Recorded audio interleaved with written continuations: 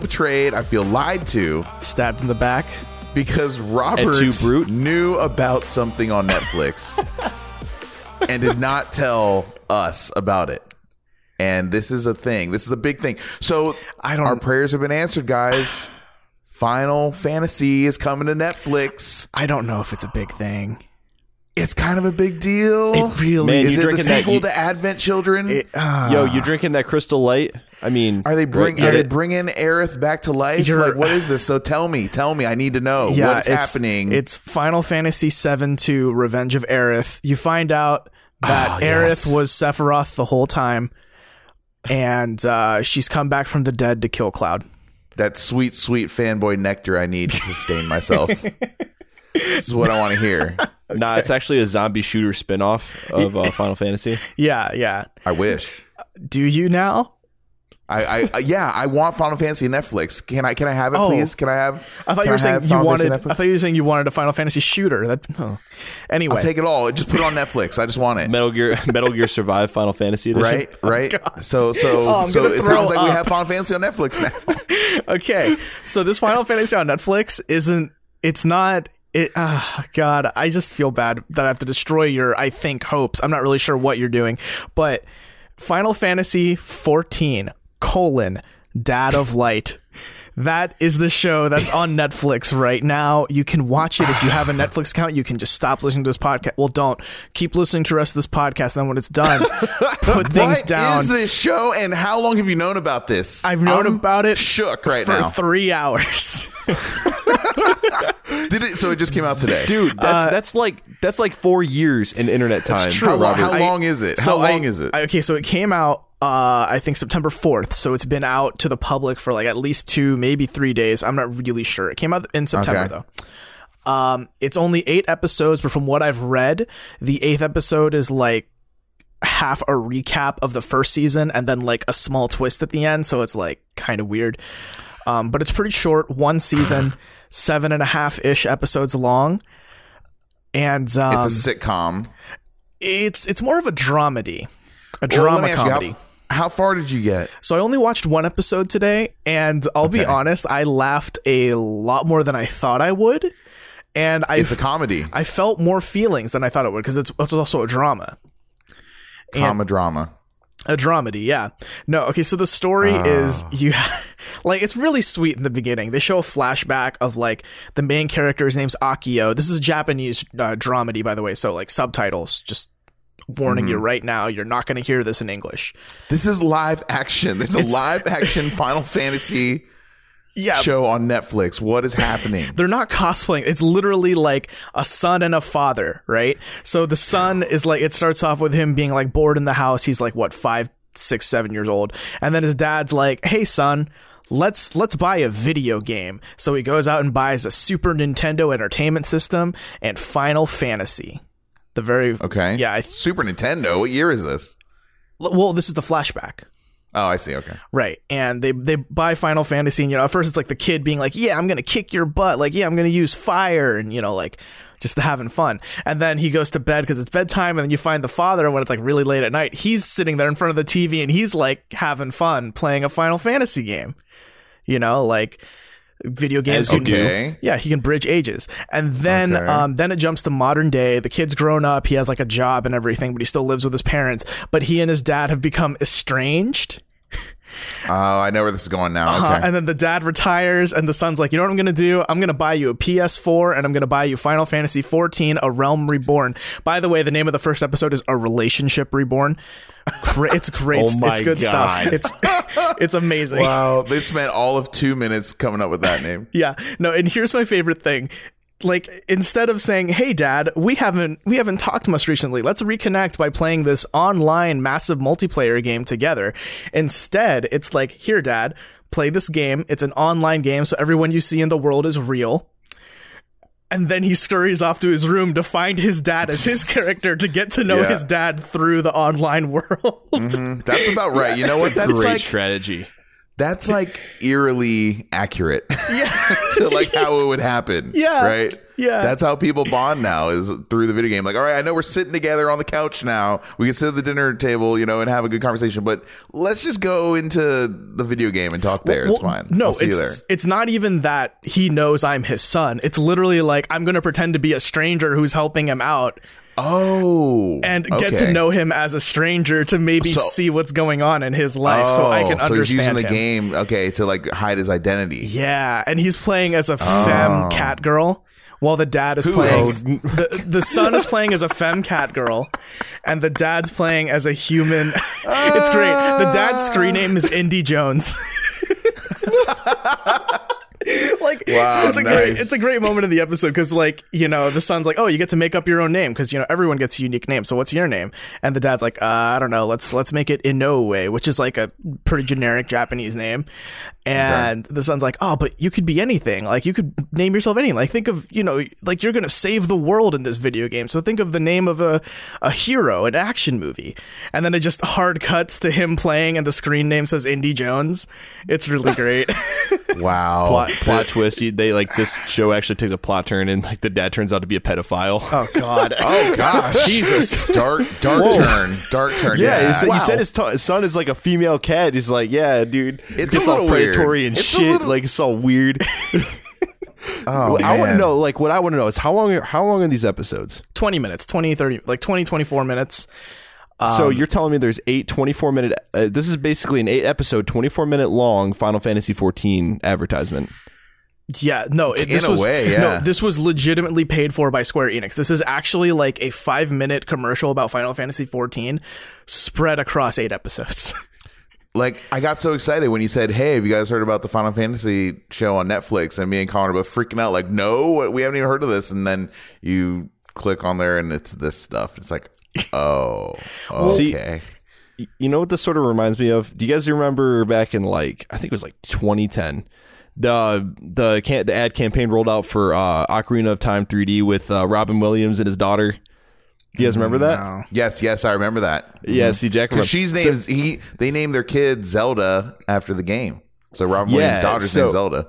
Yeah, so it's literally just like Robin Williams with a full beard in this commercial, 3DS, sitting with his daughter sitting with his daughter on a couch. They're both playing 3DS and they're both playing Zelda, and he's like, yeah, you play a like out of this world hero who goes and like saves all of time and blah blah blah, and it's a great thing, isn't it, Zelda? And he looks like emotionally over at his daughter. yeah, I know. And they play the sappy music. Yeah. And now I remember that. Now it makes me cry every time because of Robin Williams. But the feels, Yes, and it sounds like the show on Netflix has a lot of feels going on in it too. I don't know if I can deal. Honestly, feels. a little bit surprising how much I kind of cared about this father and son. Even though I'm watching this knowing like this is an advertisement for a game I played the free trial of that I've still decided not to buy.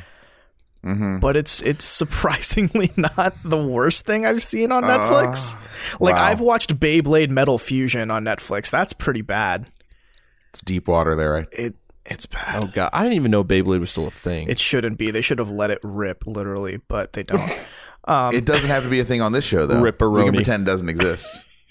Yeah, this is our own universe. Yes, so those are great examples of where video games and just gaming culture bring people together. And it's beautiful. It's a really beautiful thing. But I've got a story to tell you guys, the other side of the coin, where gaming, nerd culture, the whole shebang just pushes people away and drives people out and alienates people and shames people. And it's a story about D&D. Do you want to hear it? Should I get a box of Kleenex first? Or No. It's not erotic at all. So, and here I was getting a little bit excited. Dang it! No. So what's the story you have about Colin, Dungeons and Dragons? I know. Hold on, let me go change my pants first. No. So Colin, I know you have played D&D, right? Yeah, and you have as well, Robert. So I've never played it. I'm on the periphery. I'm on the outside looking in. It's always been around, but I've never been asked like legitimately like, hey, like on this day and time, like we're all doing D&D. Do you want to play? Like it's almost never happened. Like people always just tell me about their awesome D&D. I'm like, oh, that sounds nice. Wait, so like, are you one of those people that think it's a board game? I don't think it's a board game. No, I'm pretty sure. So let me just tell you though, like and let me state for the record, I am open to playing D&D. Blanket statement.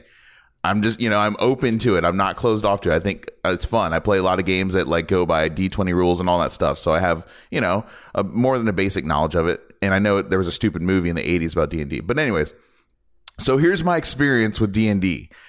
This is like in the early 2000s when I was in a band and I was rooming with our guitar player. He was heavy into D&D.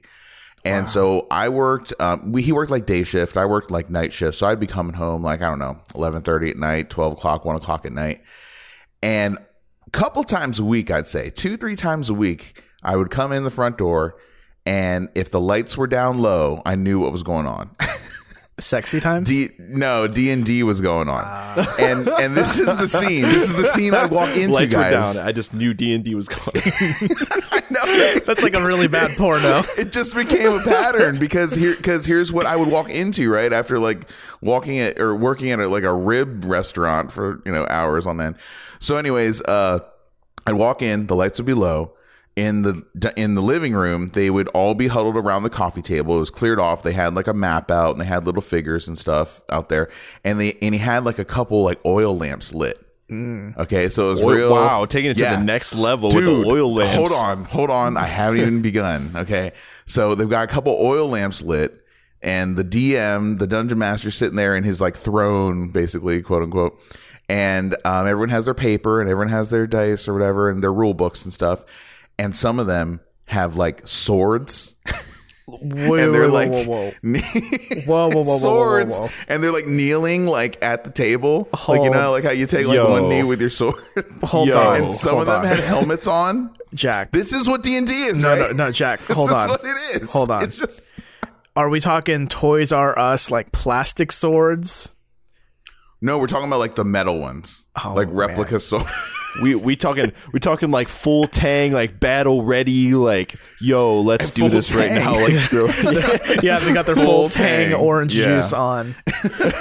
So guys, okay, this is my experience, right? And so I'd walk in and they would be like, hey, and I'd be like, hey guys. They'd be like, they'd all grunt and eat their Cheetos and popcorn and speaking orcish pretzels and stuff. Yeah. So then I'd go into my room, which is really close to the living room. So I would just go in there, and ironically, I'm sitting there playing Star Wars Knights of the Old Republic, right? Which is like a D&D game, basically in the Star Wars universe.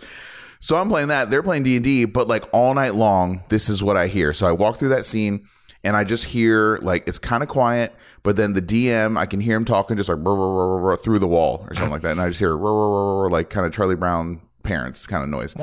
And then every like 15 minutes or so, you just hear him talking, and then it would get quiet, and then everyone at the same time would just go, whoa. Like every 15 minutes. And then the DM would say something else, and then, whoa. It's just like that was the cadence. That was the cadence that I had to live with. I was like, all right, I guess that's D&D, so... Yeah, I know everything I need to know now. No, I can confirm. Yeah, whenever I get together with my friends to play D&D, it's pretty casual stuff. We get our dice, we get our papers, we wear our robes. Some of us wear shining armor.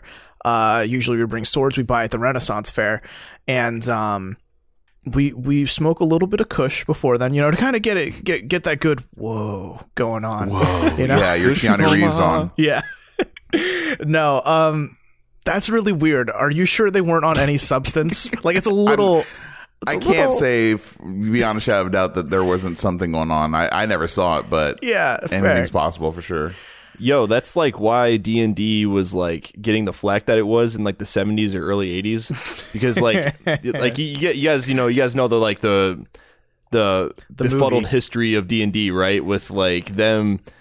Is it the movie? What are you guys talking about? This movie is it like a documentary or something? Wait, no, you don't know the D&D movie. Wait, I know some live action movies that are pretty bad, like for D&D. No, there's like one live action movie. I don't remember the name of it, but it was based on a book written by a dude in the 70s who was like, D&D is literally like full of Satan worshippers, and like it's made by the devil.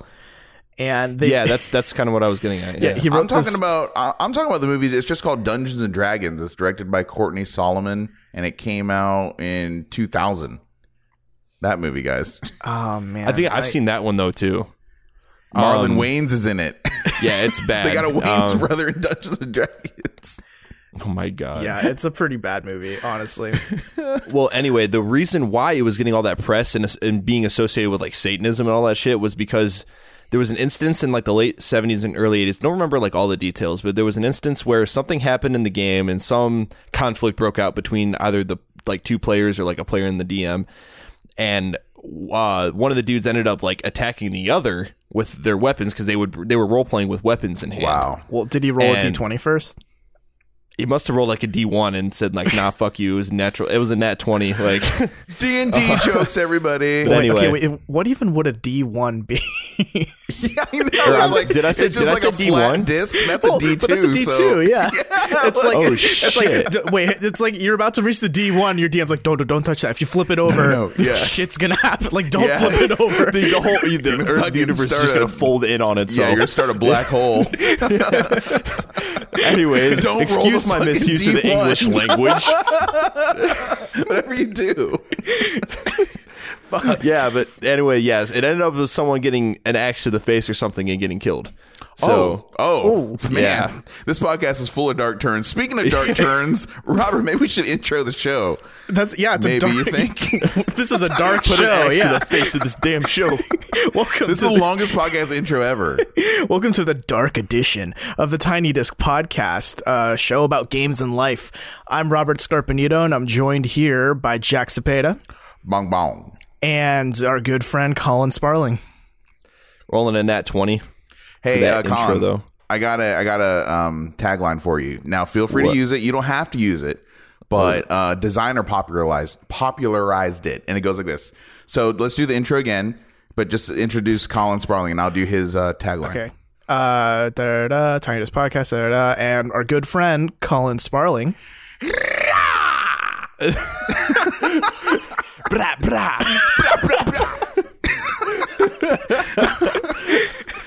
Wow, you should see the waveforms on my recording now. It looks like really bad.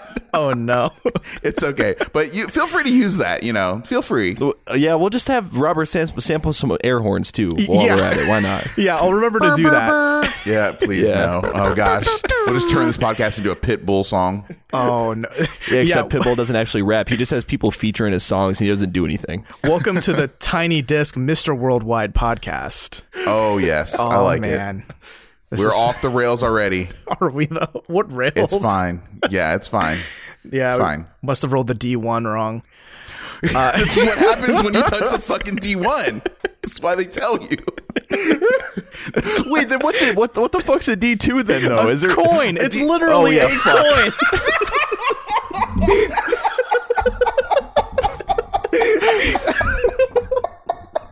It's a coin. I'm fucking Just a done, dude. coin. I'm leaving. All right, I've like reached new fucking levels of like idiocy. You know what the numbers mean, right? It's like the number of sides. D1. That's what D1 looks like. All right, we gotta keep on. We got some. Come on, professional guys. Podcast face. Critical failure, man. Podcast face.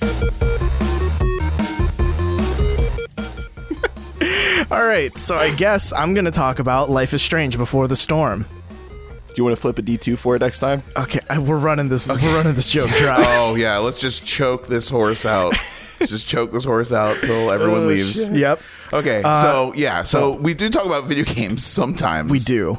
Yeah. All right, so Life is Strange, the prequel. I kind of didn't know what to expect from Before the Storm, because I'm a huge fan of Life is Strange. That was probably one of my favorite games to come out of 2015 because Same. it was like a Telltale game, but better. Like I've definitely played it way more than I played any other Telltale game because I always get a different group of friends together and I'm like, guys, let's play this. Like let's sit down together. Like get together every week or something and play through this game because it's like it's a trip.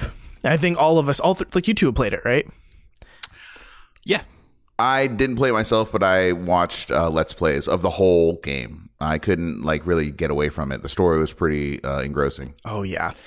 Yeah, I actually ended up. So I actually bought the game on a PSN sale. It was like $5 for the whole game. I liked it so much. I actually went out of my way to buy the collector's edition. Oh, wow. And my local GameStop had one copy left, and it was their display copy. And now you can't find those for like anything less than $50-$60 on eBay. Nice find.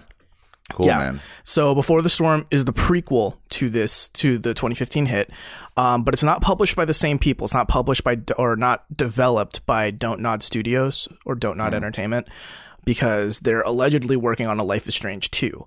So they outsourced this prequel to another dev studio called Deck 9. They go by another name that I don't remember, but I know Is it Tech 9 as in the rapper? No, it's not. But they did previously develop a game. I can't believe they developed this game. Do you guys own PS3s? Yeah.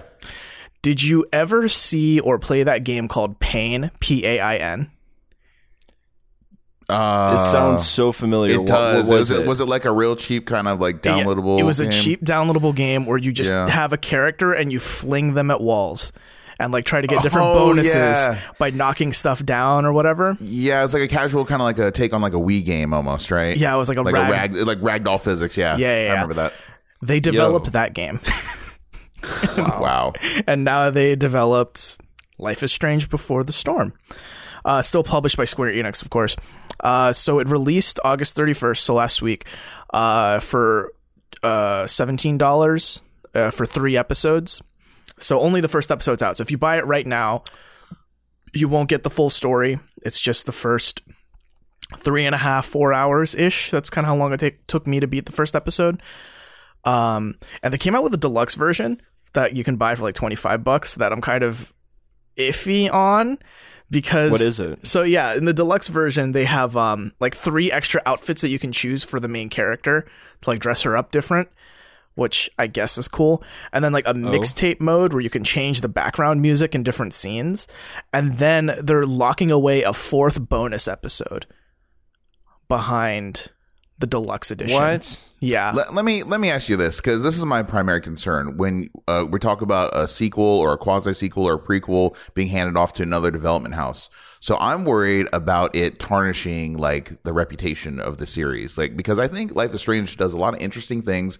It is a little rough around the edges in parts, but I think there is a good game there.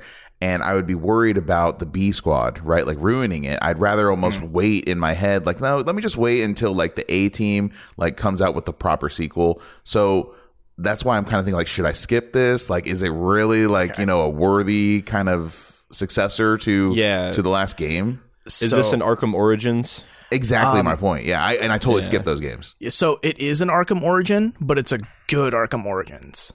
I think it's really solid, because the strength that I think Life is Strange has is that its characters, you care so much about them by the end of it.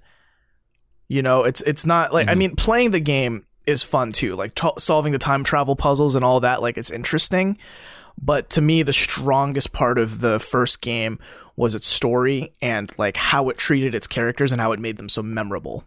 So you see a lot of the old characters from the original game. Are they the same voice actors? Kind of, yeah. So I'll get into that. So in this prequel, you play as Chloe, the best friend of the main character in the first game. And the prequel, you're playing 3 years before the first game happened. So this is like 2 years after. I mean, this isn't really a big spoiler, but 2 years after Chloe's dad dies, and after Max leaves Chloe. So she's like, a big spoiler. Not really. Like, okay.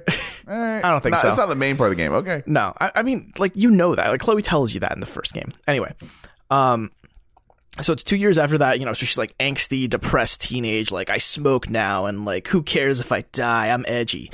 The trouble is, Ashley Burch, who voiced Chloe in the first game, is not returning, or did not return for this prequel, because, she's part of the writers, the voice actor strike that's happening right now.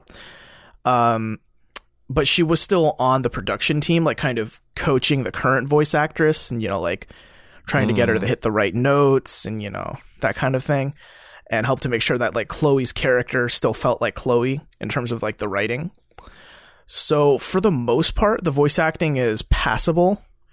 Like there are definitely moments where you're kind of like, oh, that's That's not Chloe. Take another pass there, yeah. Yeah. Wasn't her parents' voice actors different too? Like David and her mom. David's voice actor is very, very different. Like, I don't recognize him, to be honest. And David, yeah, because he had like the somewhat southern thing going on in the first one. Yeah, David's voice is pretty strong in the first one. So he's that southern guy who went into the military and he's like a hard ass. You know what I mean? Right. And so this kind of reminds me of the part where in Fresh Prince of Bel-Air they got a new actress for Aunt Viv. And she was like completely different looking, and it's like, like, no. Yeah. Trying to float that doesn't seem like it's gonna work. Mm-hmm. But aside from like those changes, like David doesn't make a big appearance in the first episode, so you can kind of like ignore that. And Chloe's voice actress is passable enough where I'm kind of like, yeah, it's okay, it works out, it's fine. And I think the episode does a really good job of kind of explaining who Chloe was before Max came back to Arcadia Bay, because it tells the story of when Chloe meets Rachel. And if you guys play through the first game, like Rachel Amber is like spoken of a lot, but you never meet her in the game for many reasons. So you get to see this friendship between Chloe and Rachel develop, and that is where I think the game shines the most, because the first half of the game, or the first half of the episode, is like seeing Chloe go through, like going to a concert and like going to her first day back at school or something like that, and like you kind of get to see characters like where were they 3 years ago, like from the first game.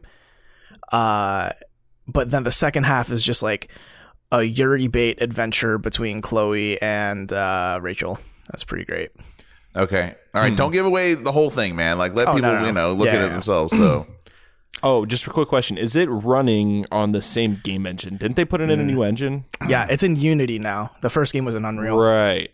Yeah. Which is weird. I don't really see games doing a jump from Unreal to Unity a whole lot. Yeah. Because Unity usually has a lot more problems. Yeah, that's another like red flag for me too. Some of the animations are a little wonky, but I think it's for the most part still very faithful, honestly, to the original game. Like, I think it's the art style looks like it's there, but I think it's a pretty worthy addition if you really like the characters, which I think is kind of the main reason to like the game. Like, to me, it's hard to think of someone who really likes Life is Strange just for the gameplay, because the gameplay was so good. It's like, to me, that's not the core strength of the first game.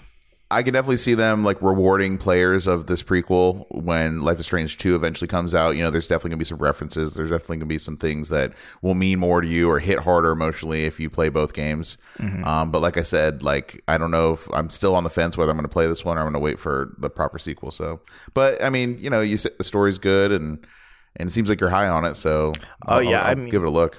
Like, don't get me wrong, it's not like, I mean, there are definitely bad things you can say about it. Like, the voice acting is very different. They've changed the powers, so instead of like being able to turn back time, there's like this backtalk system where you like basically insult people until you get them to say yes to you, which is very like edgy Chloe. That's a Chloe thing to do. Yeah, the system for it though feels a little meh, honestly. Yeah. Oh, one last quick question. They didn't put any details out about this exclusive 4th episode for the deluxe edition? It's called Farewell, has screenshots of like Max in it, so maybe it's like the day Max leaves or something like that. It's called baiting. Give us more money, we'll give you a little thing here. Yeah, baiting. For $8. Mm-hmm. Yeah. Yeah. So, all right. Colin, what have you been playing? So, I finally got a hold of a copy of Horizon Zero Dawn. It's been a game that I've been meaning to play since it came out. It was one of those things where like it came out, everyone's like, dude, Horizon's so good at it. And I was like, I don't know if it's going to be a day one buy for me. Probably not. And because actually what happened, it kind of got ruined for me. So there was some footage going around on like, I think 4chan before the game came out. Mm-hmm. And it was actually alpha footage, but it wasn't labeled as such. And so the gameplay looked like garbage. So I was like, I don't know if I want to get this because like the animation looked really bad, the combat looked really stiff, and it just didn't look like a whole lot of fun. It looked like a Tomb Raider ripoff to me. So I was like, I don't know if I want to get this. But after seeing how good it was, I waited after I played Zelda and stuff and a whole bunch of other games, and I finally got around to picking up a copy. And so when I actually did get a copy on last Friday, I walk out of the game store only to come home and find out that my disc wasn't in the case. Nice. Oh, that sucks. I hate that feeling. I was like, dude, I was so deflated, and the game store was already closed. More like Horizon Zero Disc. Yeah, exactly. Was it at a local shop or was it at a GameStop? It was a local shop. It was the place that I usually shop at back home. Level Up, shout out to them. But so I was like, no big deal. So I went back on like Sunday or whatever, and I was like, I walked into the door, and I'm like, dude, I am one dissatisfied customer. I'm not mad. I'm just disappointed. I'm just disappointed. I opened the game case. I'm like, what is this shit? He's like, dude, I am so sorry. I'm like, damn. And I give him so much shit for it. But yeah, he got me the case back, and he gave me $10 extra in store credit, actually. Nice. That's nice. Yeah, so that was pretty dope. Anyway, so the game itself, man. First thing that hits you, dude, you start this game up. Oh, by the way, so this game was released February 28th of this year. By Guerrilla Games. It's a PS4 exclusive, and actually the second best-selling game on the PS4 right now in terms of exclusives. 3.4 million copies it sold. Yeah. Anyway, so the game itself, the first thing that hits you, graphics for sure. I'm sure you guys have heard a lot about how good this game looks. Yeah. Lives up to the hype for sure, especially playing on a PS4 Pro with a 4K TV. Looks incredible. The textures are all very high res. Is that how you're playing it? Yeah, actually I am. PS4 Pro, and dude, it's so crisp looking. Yeah, the textures are just really high res. There's a lot of like particle effects going on. There's a lot of like, you can see like the individual blades of grass and everything else. What about HDR? I don't have HDR on my TV.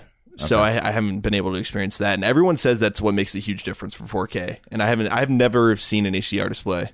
Okay. Ooh. So yeah, I don't know if you guys have, but no, but I'm in the market. I'm staving off the urge to go buy a 4K TV. I don't even have a PS4 Pro, but like I'm like, oh, they're so cheap now. They're like $400 now for a 55-inch. Yeah. Well, dude, honestly though, like the longer you wait, the cheaper they're gonna get. So it's really not hurting you at the end of the day. But yeah, like the textures look really nice. The facial animations are very, very nice. Like almost on the level of like LA Noire type stuff. Like they look better. They look cleaner. But they're like getting ever closer to that uncanny valley kind of thing. It's weird. Can you like imagine a world where Mass Effect Andromeda has the character animation, the facial animation of Horizon Zero Dawn? That would have made a world difference for that game for me. Oh yeah, 100%. Yeah, they're like that's like comparing an Xbox game to a PS4 game, like an original Xbox. Yeah. Oh yeah, dude. Yeah, those facial animations were really bad. But the only problem I've run into with the facial animations is they do get like kind of copy and paste after a while. Like some of the NPCs in the face kind of look the same on the way they talk and the way they move. But otherwise, like they're really, really impressive. And just like the overworld is just incredible looking. It looks lived in. There's a lot of like ruins from a past society. You can tell that there used to be someone else living here, and now this more primitive, basically style or kind of humanity took over, and they kind of just stayed off the land and like the different machines. It's really cool. That's the cool part about the characters, right? Is like the whole core concept of this game is like you're hunting these mechanical versions of animals, and they're actually taking the pieces of these animals and then putting them like on their clothes and on their armor. So like everybody has just random animatronic type like metal looking material all over themselves. Yeah, to call them animals, they're more machine than animal, right? Well, yeah, of course, but they're so like animalistic in the way they behave that they're basically just robot animals. If you put a skin of an animal over top like the robot body, you wouldn't be able to tell the difference. Yeah, like, just imagine like identical. Going to Chuck E. Cheese and just ripping his fur off, and that's what these things look like, basically. Yeah, honestly, it's exactly that's a perfect way to describe it. But it also pulls off one of those things where like every single one of them has like one of those glowy eyes. So it's like, oh, that's obviously the weak spot. I mean, some of them are smaller than others, and all of them have like other weak spots other than just their eye because it's so small. But it's one of those things like, oh, well, we're gonna shoot for the eye because that's how you kill it instantly. But yeah, it just makes it really obvious. So how does it feel to play this game? Because I've heard a lot of great things about it. I've yet to play it myself. Yeah. So yeah, that's the last thing I have listed here. So the gameplay itself feels very, very smooth. Like your character Aloy controls very nicely, very precisely. A lot of obviously going into this game, I had a lot of comparisons in my head to Breath of the Wild. They both came out around the same time. They both have like the open world mechanics, a lot of climbing, a lot of using your bow. And that's kind of the cool thing, right? Is like the bow mechanics feel a lot like Breath of the Wild, except in Breath of the Wild, it's like you hold left trigger, I think it is, for your bow, and then and this one it's like you hit the left trigger to hold up your bow and the right one to fire. That's the only difference. Yeah. But the cool thing is like you get a shit ton of different bows, like all for different applications. You have like a sniping bow, like a close range bow that does like a lot of damage, or does like elemental damage with like special ammo. And then you have like your close range weapon, which is your spear, which kind of controls kind of like Dark Souls in that like R1 for your light attack, R2 for your heavy attack, and R2 like always knocks down the enemies, and R1 like can take armor off your enemies. But like the only thing that bothers me the most is like, so in Breath of the Wild, one of the biggest mechanics is climbing, right? Right. And like you can climb literally everything. Everything. This game you can't. And it pisses me off to no one, because you see me like going up against the wall and like jumping like an idiot. Like, why can't I climb here? And so like you have to like look all the way around like a rock wall and find that one notch you can actually grab onto. Mm-hmm. Yeah, and so that's like the biggest thing that's annoyed me in the game so far. But in terms of like combat, the healing mechanics are really cool. You have to like collect herbs and berries to like heal yourself, and then like scavenging, finding parts to build like new outfits, armor, weapons, whatever you want. You can sell, buy, trade, all that stuff. But yeah, man, it's a great game for sure. So, Jack, go ahead, Jack. I was just gonna say that it came out at a really unfortunate time, right? It's a game very similar in a lot of ways to Breath of the Wild on Switch. And I was playing both of them in tandem. And so I had to like switch off my brain. Like, okay, can I climb now? Can I not climb now? You know, you had to kind of really figure out like, oh, which game am I playing again? Because they're so similar in a lot of ways. Also, one thing I want to bring up is that the music in this game is really good. Really, really good music. Yeah, it is. All original soundtrack. Stuff. Yeah, really, I can't really point to another game or even a movie with similar music. It kind of has its own unique identity. So that's definitely a highlight. And it's really worth like stating one more time, like just how absolutely like technically gorgeous this game looks. It's like one of the best looking games on console period this year, if not in the last couple of years. It looks phenomenal. And so I'm really jealous of you playing 4K on a PS Pro. That's like the way to do it with this game. Yeah, it is. It's like the way to play the game. And in fact, it's so confident in its visuals. There's a photo mode within the game where you can just take a photo of like literally anything. Like you can take your character off the screen. You can just take a picture of the landscape. You can change like the contrast, put a filter over it. Like you can do all kinds of crazy stuff. Is it the Unreal photo mode? Like, is it on Unreal Engine? No, it's Guerrilla's in-house engine that they made. Okay. Yeah, and they're going to be using this engine for Death Stranding. Yep. Kojima Studios. Yeah. Mm-hmm. Very cool. Well, Jack, you've been playing a game this week, haven't you? I found a game that has done the impossible. It's taken me away from Overwatch, and I can't believe it's real. Well, I got the Switch, right, like last week, and one of the games I was really looking forward to playing was Splatoon 2. I actually own Splatoon 1 on Wii U. It's sitting on my shelf. It's out of the shrink wrap, but I have literally never played 1 second of the original Splatoon game, even though I bought the game and I just had it. It's just like collector woes, right? It's just like, that's just the one thing that I hate about myself, is that I'll buy games and never get a chance to get around to them. So I was like, damn it, I'm getting into Splatoon 2, whether I, need to play this all day and force myself. So I bought it, downloaded it. It's really convenient. It just lives on my Switch now. I can pick it up and play it. I taught myself how to play it. There is a bit of a learning curve just because it is very unique. You're not necessarily going for kills. I mean, kills are a part of it, but you're trying to paint the whole like multiplayer arena more your team's color than the other team's color. So it's kind of like MS Paint / Call of Duty. You know what I mean? Not an inaccurate way to describe it. It's crazy. So, but it's really fun, and man, it is dripping and oozing with style. It has such cool style to it. Was that a pun? No, I mean, kind of in a way, right? The Squid Ink kids, but it's a great game. The music is very catchy. They have like their own like made up Squid Kid language, and I just think it's really funny and really entertaining. The overworld runs at like only about 30 or even sometimes sub 30 frames per second, which I thought was a little weird. But when you're in the actual game, it's a solid 60 frames a second, and it just works so well. Oh, really? Yeah, I'm loving the Switch so far. I really am. I'm very impressed with it. I love how playing laying down on your couch with the screen over your face. I love that, but I also just love the like flexibility to put it on like the on the dock and play on on the big TV, and then just if you want to just pick it up and just it's a great thing. I don't know. I'm really, really feeling the Switch. So I just love the hardware, man. It's so nice. Yeah, it's primo, man. I definitely think Nintendo is definitely on the right track. It's just such an improvement on the Wii U's concept in almost every single way.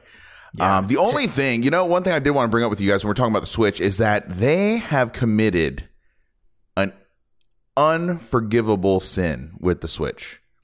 There's no music in the menus or in the store or anything. And I'm like, what the actual shit is this? Like, Nintendo has always had the best lobby music. You guys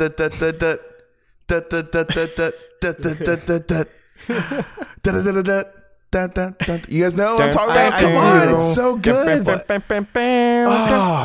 We should put some of it in the show. We should put it in the background. I don't know about that, but then we get hit with copyright strike. It'd be bad.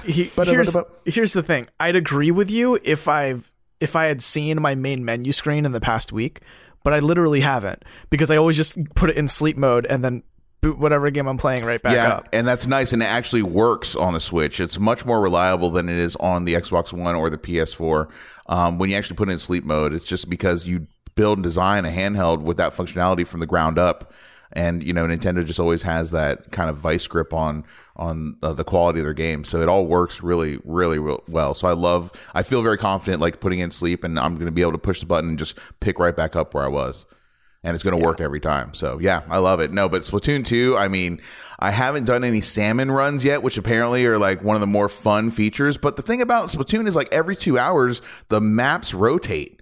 And so you can only play like 2 maps, multiplayer maps at a time. Wait, that's kind of dumb. And then you got to wait 2 hours and then another 2 come in. So it's very restrictive. And then the salmon runs, which is, again, some of the more fun multiplayer parts, features of that game, those are not around 24/7 either. You have to wait for specific times. It's very... what? It's very dependent on like the time of day. It's very Japanese style in that way. And they had a very interesting kind of article about that too. Let me pull this up here. And it was on Kotaku. Let's give them credit. And the name of the article is Nintendo Designer Explains Why Salmon Run Isn't Always Available. And so he's talking about how Japanese developers aren't necessarily interested in catering to players' specific needs. And it's kind of like a cultural thing, from what I understand. So let me just read the story here real quick. So there was a woman who went to a restaurant in Japan. This is a true story. And she tried to order sugar in a green tea. The people at the cafe said, one does not put sugar in green tea. And then they also said, we don't have sugar. But when she ordered coffee instead, it did come with sugar. So in Japan, there's a sense of, we're making this for you. And this is how we think this thing is better enjoyed. Yeah. So that's why, in Splatoon, the maps rotate every couple hours and the modes change. And so... yeah, the game just kind of goes around with those general Japanese sensibilities, but it's like, this is a specially crafted experience. We need you to experience it the way that we intend it to be. And again, another kind of thing about Japan is you can't really get food to go either. A lot of people don't know this. If you go to a restaurant, like, they are very worried about like foodborne illnesses, so they don't really give you a box to carry your food home. But you can get to-go food, but you can't eat it there and then take the leftovers home, which is a really kind of just another Japaneseism, but right. I think it's pretty interesting. Now, is Salmon Run, is that like the what would you call it? Like Horde the wave mode or whatever? Horde mode, yeah. Or Horde mode, yeah, that's the word I was looking for. Ask Robert, he would know. I never played it. I've played it. I don't like Splatoon. I think it's a dumb idea. But their Salmon mode, Salmon Run, is a Horde mode where it's like, from what I've seen, there's usually like a rotating like different big boss that's like roaming the map or something like that, and you're trying to steal these salmon eggs and bring it back to your home base. And it's like you work with a group of 3 other ink squid boys, and you kind of paint the map so you can traverse faster as a squid and get around where you need to and stuff. I look forward to it. It looks like very fun. I hear a lot about it. And so maybe if I get lucky and I log in during the 2 or 4 hours whenever it's available, I'll actually get to try it out. The last thing I will say is that, okay, the game is, I haven't really given kind of the Valve statistics about this, but it only came out this July 21st this year. So, a little over maybe 5-6 weeks ago. And already, as coming in as someone who just bought it last week, I'm so behind everyone else. And the matchmaking is absolutely terrible. I'm level 4, level 5. I'm getting matched up with level 50 characters. Level 30 characters. That's awful. There's no one really my level. Everyone's so far ahead because there are some hardcore Splatoon players, man. They get serious about this game. Yeah, that doesn't surprise me just because when I think of Splatoon, I think it's such a niche market, especially Splatoon 2, a sequel to it. So I think the people who really give a shit about Splatoon, they've already bought it. They were there day one. You know what I mean? Yeah, no, I know. I'm feeling it. I don't see Splatoon being that kind of game where it's I'll pick it up a couple months later because it's not like a Nintendo game is going to get cheaper in the future. Also, this is a game that is dependent on attributes as well. So it's fair to say that a level 30 character has much better gear, much better capabilities, much stronger weapons than someone that's a level 10 or level 15. So it's really frustrating. I'm sitting here why am I sucking? Why am I dying so fast? It's because everyone has such better shit than me. So I'm really on the struggle bus. But the freshness of the game, the uniqueness of the kind of just the general flow of how the multiplayer handles is interesting enough to keep me in it. I really like the charm of the game. There's enough features there to keep me coming back. So I do recommend it. I'm going to keep playing it. It's like I said, it's not any small task to take me away from Overwatch, which this game has done successfully. So Splatoon 2, check it out on the Switch. Fair Only enough. on the Switch. Yeah, if only you also had those Splatoon 2 Joy-Cons. Have you seen those? Oh, I love those. Yeah. I asked the guy at the store if they had any, but they were sold out. Those are cool though. Those neon Joy-Cons. Yeah, I thought the Pro Controller was pretty cool too. Mm-hmm. Yes, yeah, worth $80 for those, I think. Yeah, I those are probably the color I would get if I was in the market for new Joy-Cons, but probably won't be buying anything new anytime soon. So let's move on to the new segment, shall we? Would you be interested, gentlemen, if I told you I would sell you Street Fighter 2 on the Super Nintendo for $100? No. Can I pay you tomorrow for a Street Fighter 2 today? It's a thing. I don't know. Who wants to? Yeah, I mean, I can slap that. I'll see. I look at this. I'm obviously my first reaction is why, right? Just same. Why? Yeah. I am okay. So let's hold on real quick. Let's say what we're talking about. So Capcom. Oh, yeah. Capcom is going through a company. What's the name of the company, Robert? I am 8-bit. I am 8-bit. Thank you. 8-bit. Yeah, they're re-releasing Street Fighter 2 for $100 on the Super Nintendo. They're getting in the reproduction business, and it's going to be boxed. It's going to be sealed. There's going to be 5,000 copies made, something like that. 5,500. 5,500, and 1,000 of them are going to be a glow in the dark Blanca green one. But you'll never know which one you have in the box unless you open it. There's no indicator on the outside of the box. It's just a lucky 1,000 will get a glow in the dark one. The rest are going to be red. So and to be clear, if you buy this in the idea of I want to play Street Fighter 2, you do need a Super Nintendo. This isn't a ROM. This isn't a download code. This is an actual reproduction cartridge. It's not an actual Street Fighter 2 cartridge though that they found and bought and repackaged. It's a blank cart that they uploaded the ROM into or whatever. Mm-hmm. So it's not actual Street Fighter 2 cartridges. Again, it's a reproduction, so it's important to know. It's $100. Yeah. It's $100 fire hazard. Woo.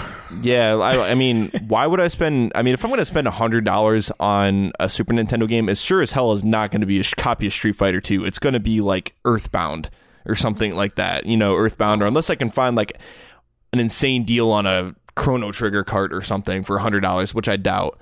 But yeah, I'm not about to spend $100 on a relatively common and quite frankly insuperior version of Street Fighter 2. It's not the best Street Fighter game on the Super Nintendo. Definitely for my money, I'd go Street Fighter 2 Turbo, which is going to be on the SNES Classic, but also Super Street Fighter 2 would be better over the original Street Fighter 2 on SNES. Wasn't there also it was Was it Street Fighter 2 Turbo Championship Edition, or is that's the arcade cab?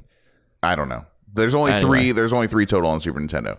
But let me tell you guys. All right, I remember I grew up in the era where Street Fighter pretty much ruled the world before Mortal Monday came out and Mortal Kombat was released and kind of took over.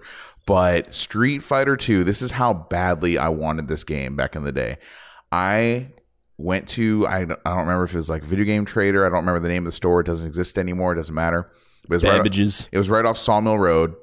I want to say it was like a local kind of shop. I took up my Super Nintendo, like 2 controllers, like the Zapper or whatever, and I want to say like 30 games. Like 30, 40 games, like complete in-box NES games. And I was one of those kids that took like exquisite care of like all my games. Like none of the manuals had any like bent corners or anything like that. It was like pristine. Like, and I kept all my like mail-in cards and warranty cards and all those pamphlets and anything. So I was like meticulous about it. So anyways, I brought that in to this store.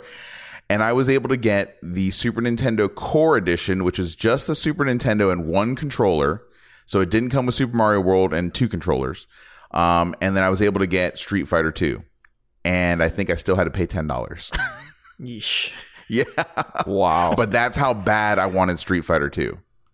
That at the time, like, of course now, like looking back, it's stupid as hell. But at the time, I was like, I got Street Fighter 2, all right. So those are kind of the memories I have with it. And I played the crap out of Street Fighter 2, obviously. It was my only game for like months. Right. And then you kicked everyone's ass at it, right? I'm pretty good at Street Fighter 2. I'm not the best, but, you know, my Shoto game is somewhat strong. It's fair. Keep my pimp hand strong. Yeah. So, anyway, yeah. But going back to this modern day cartridge, like, I just don't see the reason why. Like, you can easily get a Super Nintendo version of Street Fighter 2 very easily. It's literally just for the sake of collecting, and those scalpers that are like, hey, gonna buy this up so I can sell it to people, you know what I mean? Just because there's a limited amount. Yeah. That's the only reason. And I mean, even in this article, according to The Verge, like, there's a really odd warning that comes with the game from IM8-bit. The warning says, use of this reproduction game cartridge, in parentheses, the product, on the SNES gaming hardware may cause the SNES console to overheat or catch fire. The SNES hardware is deemed a vintage collectible, so please exercise extreme caution when using the product and make sure there is a fire extinguishment equipment nearby. Yeah, that's the craziest part. Make sure you have the user. Like, what? Like, I can't tell if this is a joke or if it's real. Like it makes me wonder, did all SNES cartridges have this thing, this warning that no one's ever said, or is there just something weird with this cart? It's the latter. It's the latter. I don't get it, because it's not like there's any sort of ventilation. Like, there's no fans on a Super Nintendo. I don't take this warning very seriously. Like, oh man, I need to keep a fire extinguisher nearby, or, you know, the house is going to burn down. I don't take it that way, but I do take it as, you know, they're really just trying to cover their ass legally, because this game does not have the Nintendo seal of approval. You know, it's a reproduction, and if anything were to happen, they just want to, you know, rid themselves of any kind of liability. But I don't think you're in danger if you play this game of the game being so shit hot that it burned your house down. Dude, you pull them like crazy, like 30 hit super combos, man. SNES is like, holy shit, I can't handle it. Just explodes, bursts into flames. Oh god! When you Killer combo. When you hit Wrong that game, 30th I know, but hit, still, it blows up. Yeah. It's all over. Yep, it's all over. Yeah. No, like, dude. But here's the thing, though. Like, I have actually bought. I actually bought a product from IM8-bit before, and they do like good work on their packaging. They make a really nice product. I had my limited run of Hyper Light Drifter is from IM8-bit. Obviously, that's a disc. It's a PS4 game. But they do a really nice job of making the box and the label up real nice. And they put like extra stuff in the box and like a map and an actual manual. And the art looks really nice. The game itself had a reversible cover and everything. So they make good stuff. I just don't understand what's going on with this whole warning thing. But like you said, it could be just be legal shit. Them trying to cover their ass. So right. Who knows? Yeah, I mean, Nintendo is pretty strong about their brand. And they do not sanction this. This is not an official release. Right. In other news, so last week, I believe, we mentioned that Games Done Quick was going to do a charity over the weekend for Hurricane Harvey. Or for those affected by Hurricane Harvey, I should say. And they tweeted right at the end of their charity stream that they had raised a little bit over $225,000 to donate, which is kind of amazing to see something that doesn't matter, like video games, help out in this kind of way, you know? That's awesome. Yeah. That's too cool, man. It's something to be said about a group of people that can come together in times like this. You know, I mean, gamers get a lot of flack, right? I think we talked about this in the last show, but it's like, we are one of the most passionate fan bases there is, and you know, we'll come to you when times of needs for sure. And that money goes directly to the Houston Food Bank, I want to say. I think so. Yeah, and like, you know, a lot of people have some apprehension to donate directly to the Red Cross, you know, for whatever reasons with the Haiti earthquake and all that stuff, the way funds are kind of handled there. But you know, if you want to give somewhere, you know, your money's going to go to the good of Houston and the good of the people that are suffering right now due to the hurricane, like Food Bank of Houston is a solid choice. So it feels good to do some good there. Yeah, it'll be interesting to see if if things like this are going to be kind of, unfortunately, more regular in the future. Because, you know, we've already got Irma on the horizon, and on the further horizon, there are already two more storms that have just been classified as hurricanes. Right now, as the world turns, there are 3 hurricanes. One's a Category 5, all headed to smack America in the face. Florida, right, is going to be the main. America is Florida, but yeah. Well, fair enough. Yeah. Hurricane Irma is at Category 5 now, and then close behind it, there's Jose, which is further east of Irma right now. It's like way out in the ocean right now, but it's a Cat 1 right now. And then Kasha. You sure? Yeah, I don't know. It looks like sure, Kasha. Katia, probably. Who knows? Hurricane Katia is at Category 1 as well, and that's kind of south, like kind of in the nook of Mexico in the Gulf. Yeah, that could hit Houston again. It could, unfortunately. Oh my God. Yeah. Can you imagine? I don't know. So wait, what's the trajectory of Jose right now? Does anyone know? Yeah, it's just basically like 2 or 3 days behind Irma. Yeah, it's in the same place. Oh, so it's going the exact same direction? Yeah, but I mean, hurricanes are there's so many millions of variables. Like they can't, you know, the further away in time you get, the much harder it is to predict. Just because so many things could change. So it is kind of in that cone of danger, or whatever they call it, cone of prediction to hit the same track that Irma is hitting right now. So I saw videos of that, and I showed you guys videos of what Category 5 force winds look like, and it is terrifying. I don't see how anything could make that. I don't see how a structure could, you know, withstand those kind of winds. It's really scary. So, you know, definitely thinking about all the people that are pretty much evacuating right now. I'm sure there's people in Southern Florida, right, that are like panic mode. I know the Keys in Southern Florida got mandatory evacuation.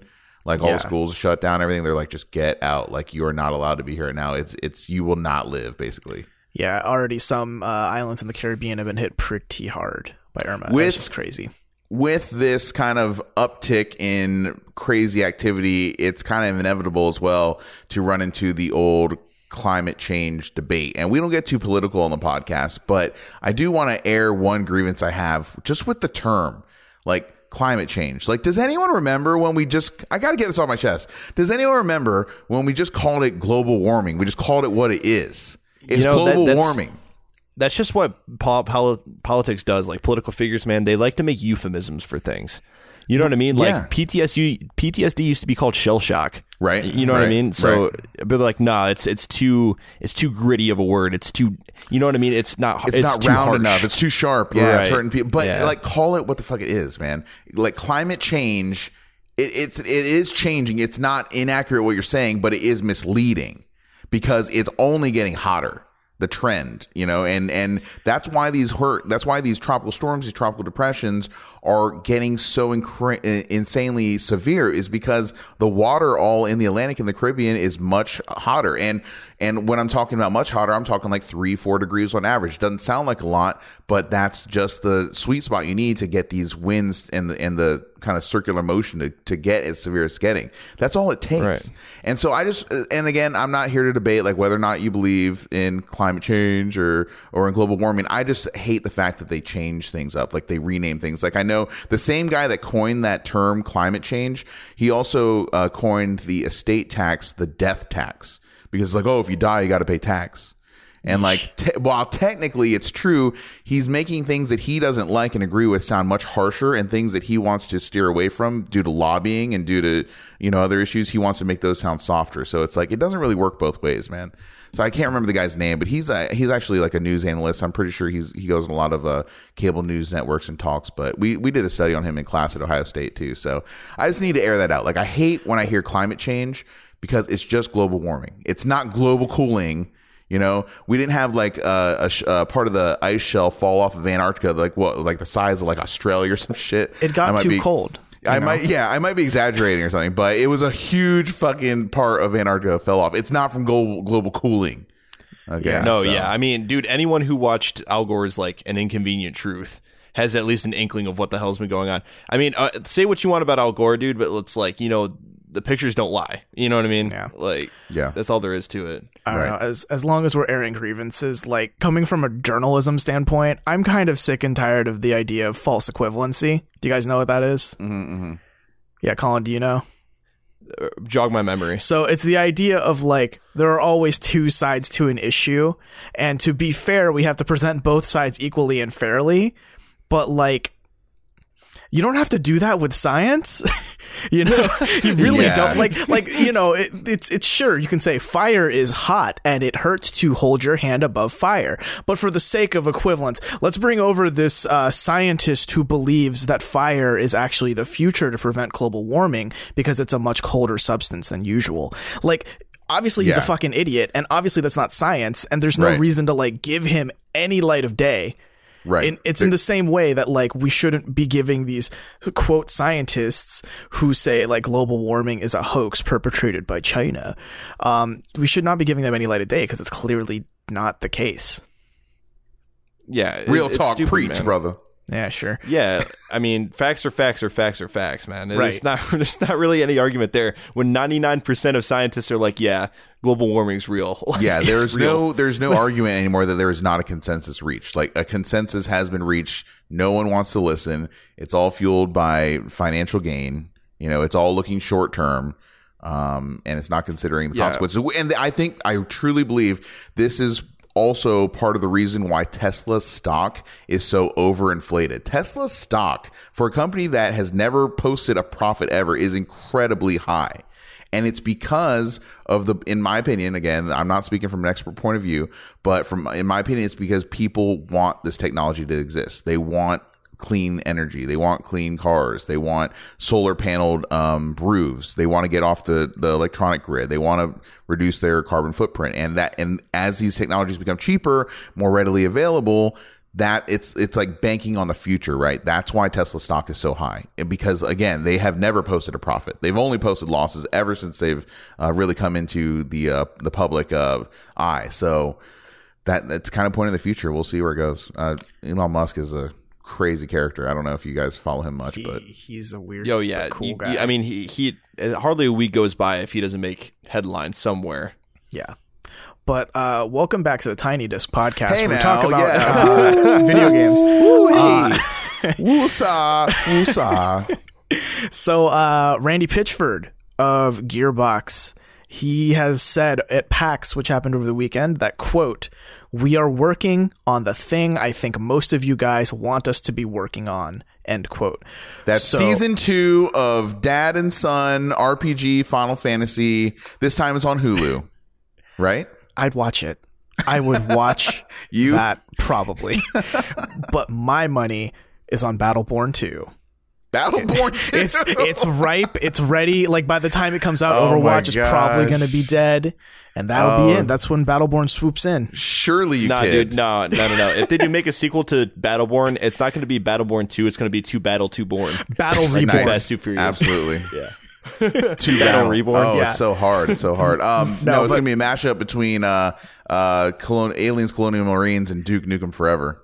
Oh, I'd buy that. Colonial Duke Nukem. Dude. Like, he's sick and tired of this shit, so he's going to go to the moon. Game over, man. Game over. No, but real talk, it's probably something related to Borderlands. Whether it's like... Trey. Yeah, whether it's Borderlands 3 or like Borderlands the pre-sequel, sequelitis prequel, or fucking, I don't know, Borderlands the card game. They are they need to have a Borderlands come out like almost every year. I hate to say it. I don't think that's a good idea, but I say that because everything they put out sucks now. It's so bad. Everything's bad, and they need money, and they like making money.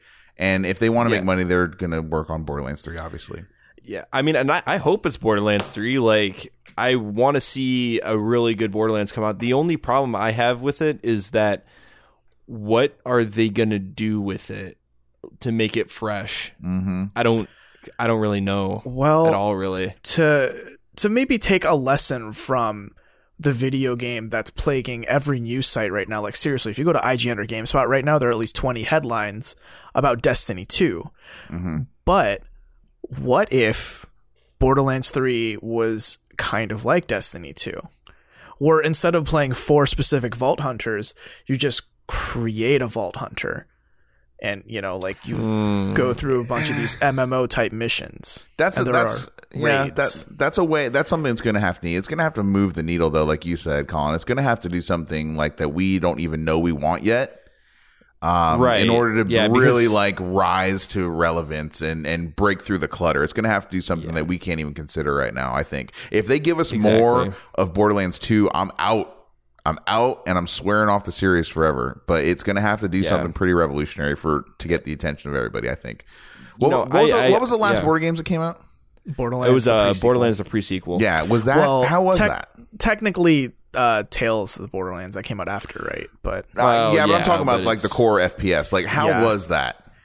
I never played it. What I've heard is if you liked Borderlands 2, it's more of the exact same. Okay, they can't do that again. Yeah. They really can't.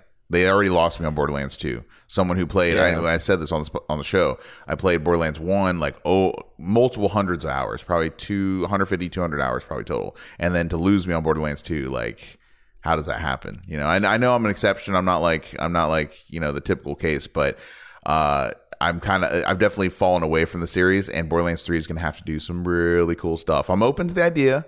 You know what? Oh, if they have a battleground mode, that would be like sick as fuck. PvP? Yes, like 100 people. Like, if they, games are going to have a battleground. No. Those are happening. If they do that in the Borderlands universe, that could be cool. Or an offshoot thereof. I'm not gonna. Actually, I'm kind of for that. No, I'm kind of for that. I'm against that. You know why? Because to me it sounds like, you know, back in like the late 2000s, early 2010s, like there were a lot of these games that were like, hey, Call of Duty successful because they have a team deathmatch, so let's make Far Cry, but let's throw in team deathmatch. It's going to sound like that, you know, where it's like they're making Borderlands 3 and they're like, hey, PlayerUnknown Battlegrounds really, really good. Look, why don't we throw that in there? You know, it's I agree with you. It's rotten. I agree with what you're saying. You're not wrong, but you have to know that there are tons of games that are going to be aping this gameplay now because of the success. I mean, PlayerUnknown Battleground just passed the $10 million mark, or 10 million units sold mark. And we just talked about it a couple weeks ago, like they're at 8 million. Like, they are like growing at a meteoric rate, and it's making money, and they're selling it at $30 a game. Borderlands 3 is going to be, you know, double that at least, and then probably over $100 when you factor in the season pass, because they'll probably do that stuff too. So I'm just saying, for better for worse, I think it would be a smart business decision for them to, if they want to make money, to have something sort of like that in their game. I think I can see I can see them in a boardroom where someone's bringing up PUBG. I'll just put it that way. The talks are happening. I can see it for sure. It would just be about how they would execute it, like how well it would be done within that game. I think it could benefit from, like Robert said, more of like a Destiny feel where they do have like a character customization. Yeah. Or like you just make your own character. Only problem with that I said, like, is there skill trees in Destiny? Yeah, they're all right. They're not as in depth as Borderlands. But what I mean when I say they ape Destiny is not like literally make Destiny 3. It's like the idea of, like, with Borderlands 2 and to an extent Borderlands 1, they tried to do like a, you know, at end game, if you could even call that end game. You can keep grinding for cooler loot, get those gold guns, right? But it's like, who gives a shit? It's a single player game. Maybe you can co-op, but that's kind of it. So why not? And on top of that, there was only a set number of missions. It's not like you could grind the same mission or like this raid over and over again. So why not just lean harder into like, make it an MMO? Because that's clearly what you want. Like, why would you make this variety of loot with all these guns that can have all these small but significant modifications, and then say, yeah, but it's only PvE, it's whatever, or it's only like you just play through the campaign and you're done. It's, like, to me, that's dumb. I think we all do stand in agreement. So they're going to have to come up with something more, right, to stand a chance. So I'm interested. I think this game is at least 2, 3, maybe even 4 years out. If they're announcing, talking about it, we'll see. But I think when we first hear or see about it at an E3, it'll be 2 years after that probably till we actually start playing it. Yeah, I mean, it's with any game, right? Like I hope when we hear about a game coming out, I hope it comes out and just blows my freaking socks off. You know what I mean? I want games to succeed, and I want this to be a good game. I really enjoyed the first Borderlands, just like Jack did. I got it on my 360, played the shit out of it. I made a lot of friends through that game too, online because of it. And when Borderlands 2, it kind of fizzled out about halfway through. And so if they want to, really pull me back in, they're going to have to do something fresh. Some VR, some VR component will probably be shoehorned into it too. Who even knows if VR will be a thing by then? But it's probably a safe bet. They're like, people are speculating that this might come out fiscal year 2019, so April 2018 through March 2019, because Take-Two, the publisher who owns who owns Borderlands, and like Gearbox develops it for them and all that, they said that they have a anticipated new title from one of their biggest franchises to come out in fiscal 2019. So could be lining up to be the new Borderlands. Hey, now we'll see. Yeah. I mean, I don't know. I'd like to see a successful Borderlands, because that game has enough charm, but sometimes doesn't really have the gameplay to support it. I just don't want to see this studio close down. Borderlands 3 fails. Safe to say that the studio, their success depends on this game, I would say. Yeah, kind of. So for that reason alone, I'm on its side. I'm on their side. Yeah. Well, that, I think, wraps up the news that we have for this podcast. So I'm going to throw it now over to Jack, who has a Would You Rather for us this week. All right. Get ready, guys. This is something I kind of just came up with right before the show. So, would you rather?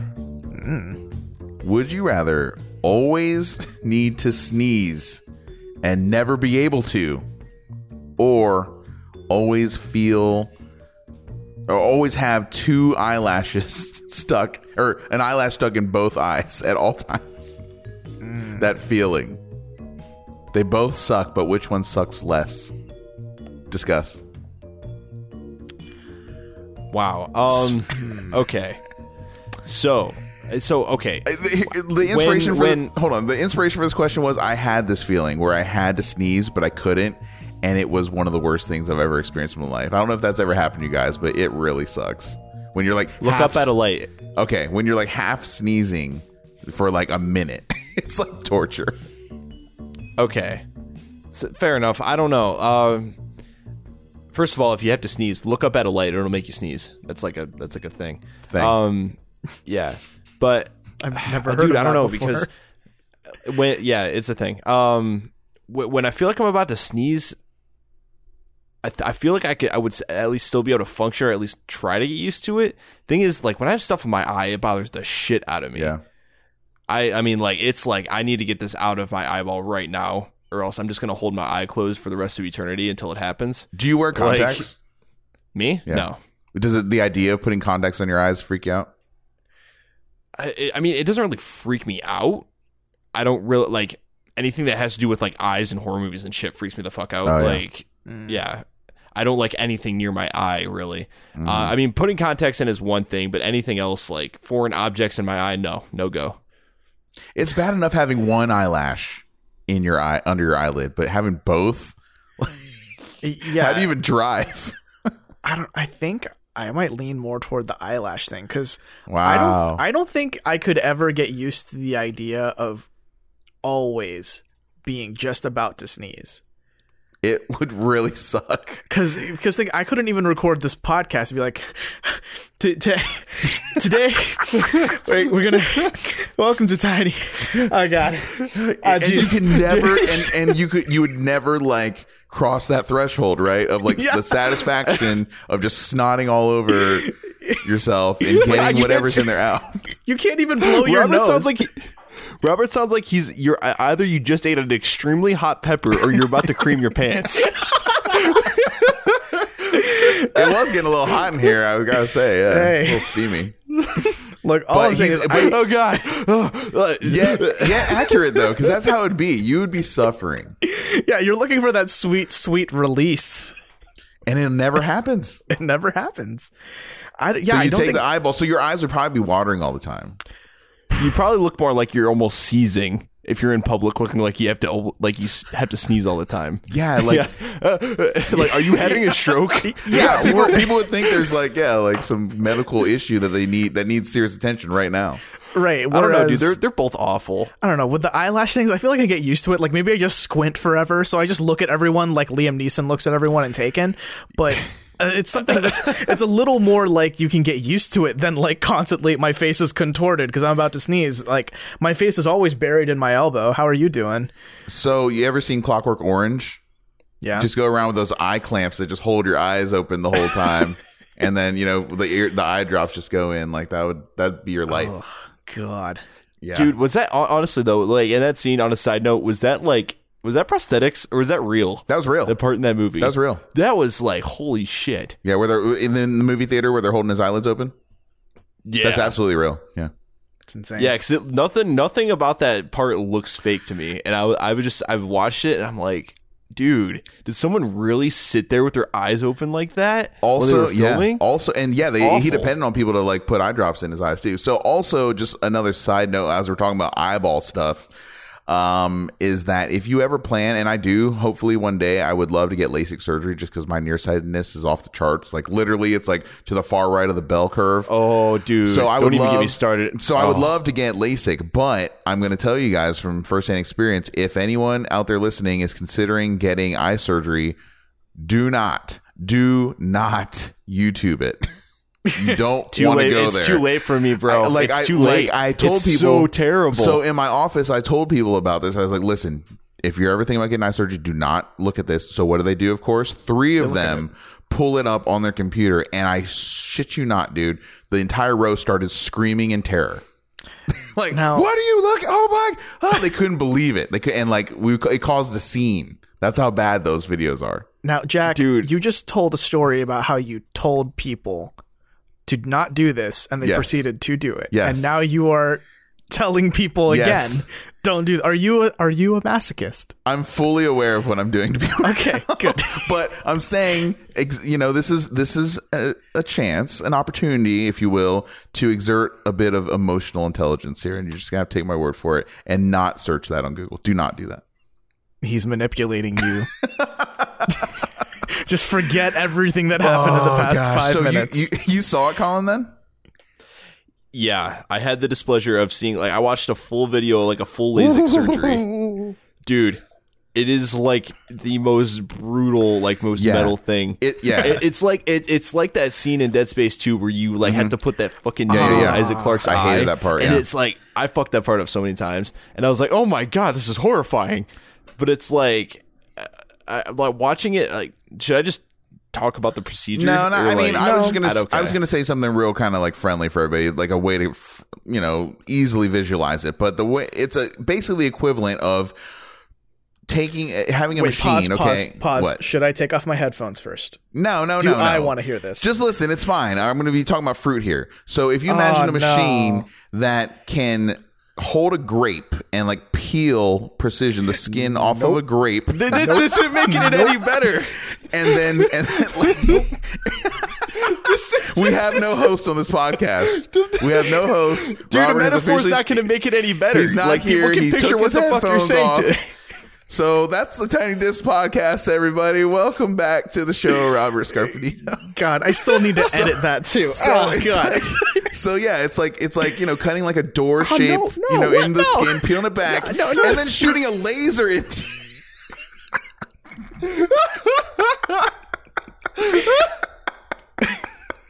Then shooting a laser into it. Okay, putting it shooting a laser into the grape and then closing it and then sewing it back up. And that's it. Okay, I'm done.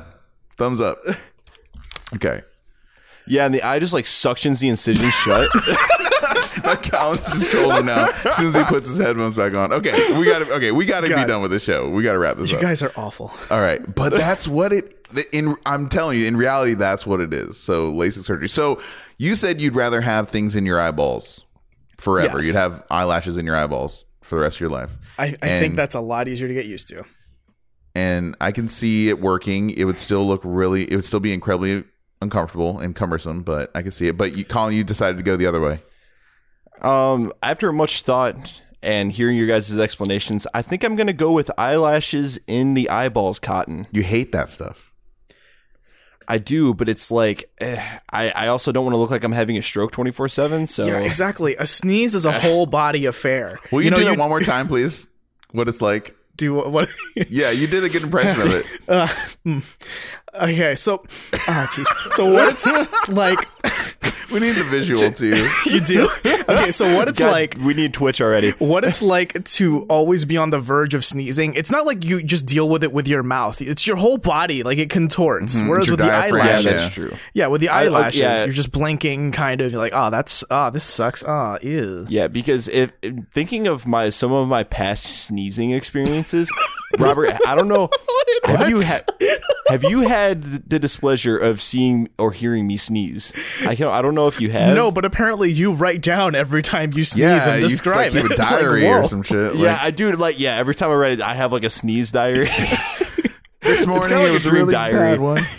Yeah, January 7th, 8:49 p.m. It was a foggy morning this time. Yeah, I'm like on the floor. Someone has to hold my head up. Jeez. So talk about your sneezing real quick. What do you mean? No, they're just like, my sneezes are just like, sometimes they're not anything. They're just like, it's like, I really hold them down. Like if I'm in class or something like that, I'm going to try to like hold it down a little bit because I don't want to be like a disturbance. But sometimes it just catches me off guard and it's like a full body, like earth shattering, world ending sneezes. Yes. And like, let me tell you, dude, like it's like my abs hurt sometimes after I sneeze. Like it's just like I'm flexing that shit, and it's like I just went through like Ab Ripper X on P90X or some shit. But let me tell you, the most iconic sneeze I know of personally is my grandpa. Grandpa. Wait, who? Wait, hold on a second. Hold the fucking phone. Who? What is happening? Hold on. My grandpa. Did you hear that? Say it again. What? My grandpa? Okay, you were saying grandpa. You were saying grandpa. And grandpa. Pa, not grandpa. Okay, I say it a certain way, but it's yeah, that's all. It's really weird. That's all. It threw me up. I never heard anyone say my grandpa. It's like you guys love ripping apart my accent or my English or whatever. I don't know. My grandpa. Okay. I got you. Yeah, Dane it. Okay. Anyway. Okay, how does he sneeze? So this is how he sneezes. Like, I'm just picturing my grandpa like sitting in his lazy boy, and then all of a sudden it just hits him, dude. And it's like, it's an experience. It's like he revs up and he's just kind of like, whoa, yeah, dude. Like I'm talking like it's like almost like a fully automatic machine gun. Interesting. Like very high pitched, but it's the most ridiculous thing. And it's like, oh my god, it's like his soul is leaving his body while he sneezes. So it's like 5 rapid fire sneezes in succession. Oh yeah, it's ridiculous. Wow. See me, it's like you guys ever seen Cat in the Hat? The live action wonderful movie. Yes. Oh my gosh, the live action, that nightmare fuel. The Emmy Award-winning Yes. greatest movie of all time. So do you remember them fake ass sneezes that Alec Baldwin was doing when he's like, I'm allergic to cats? You guys and he's are like, talking about that movie. That's me when I sneeze sometimes. And my grandpa's like the exact opposite.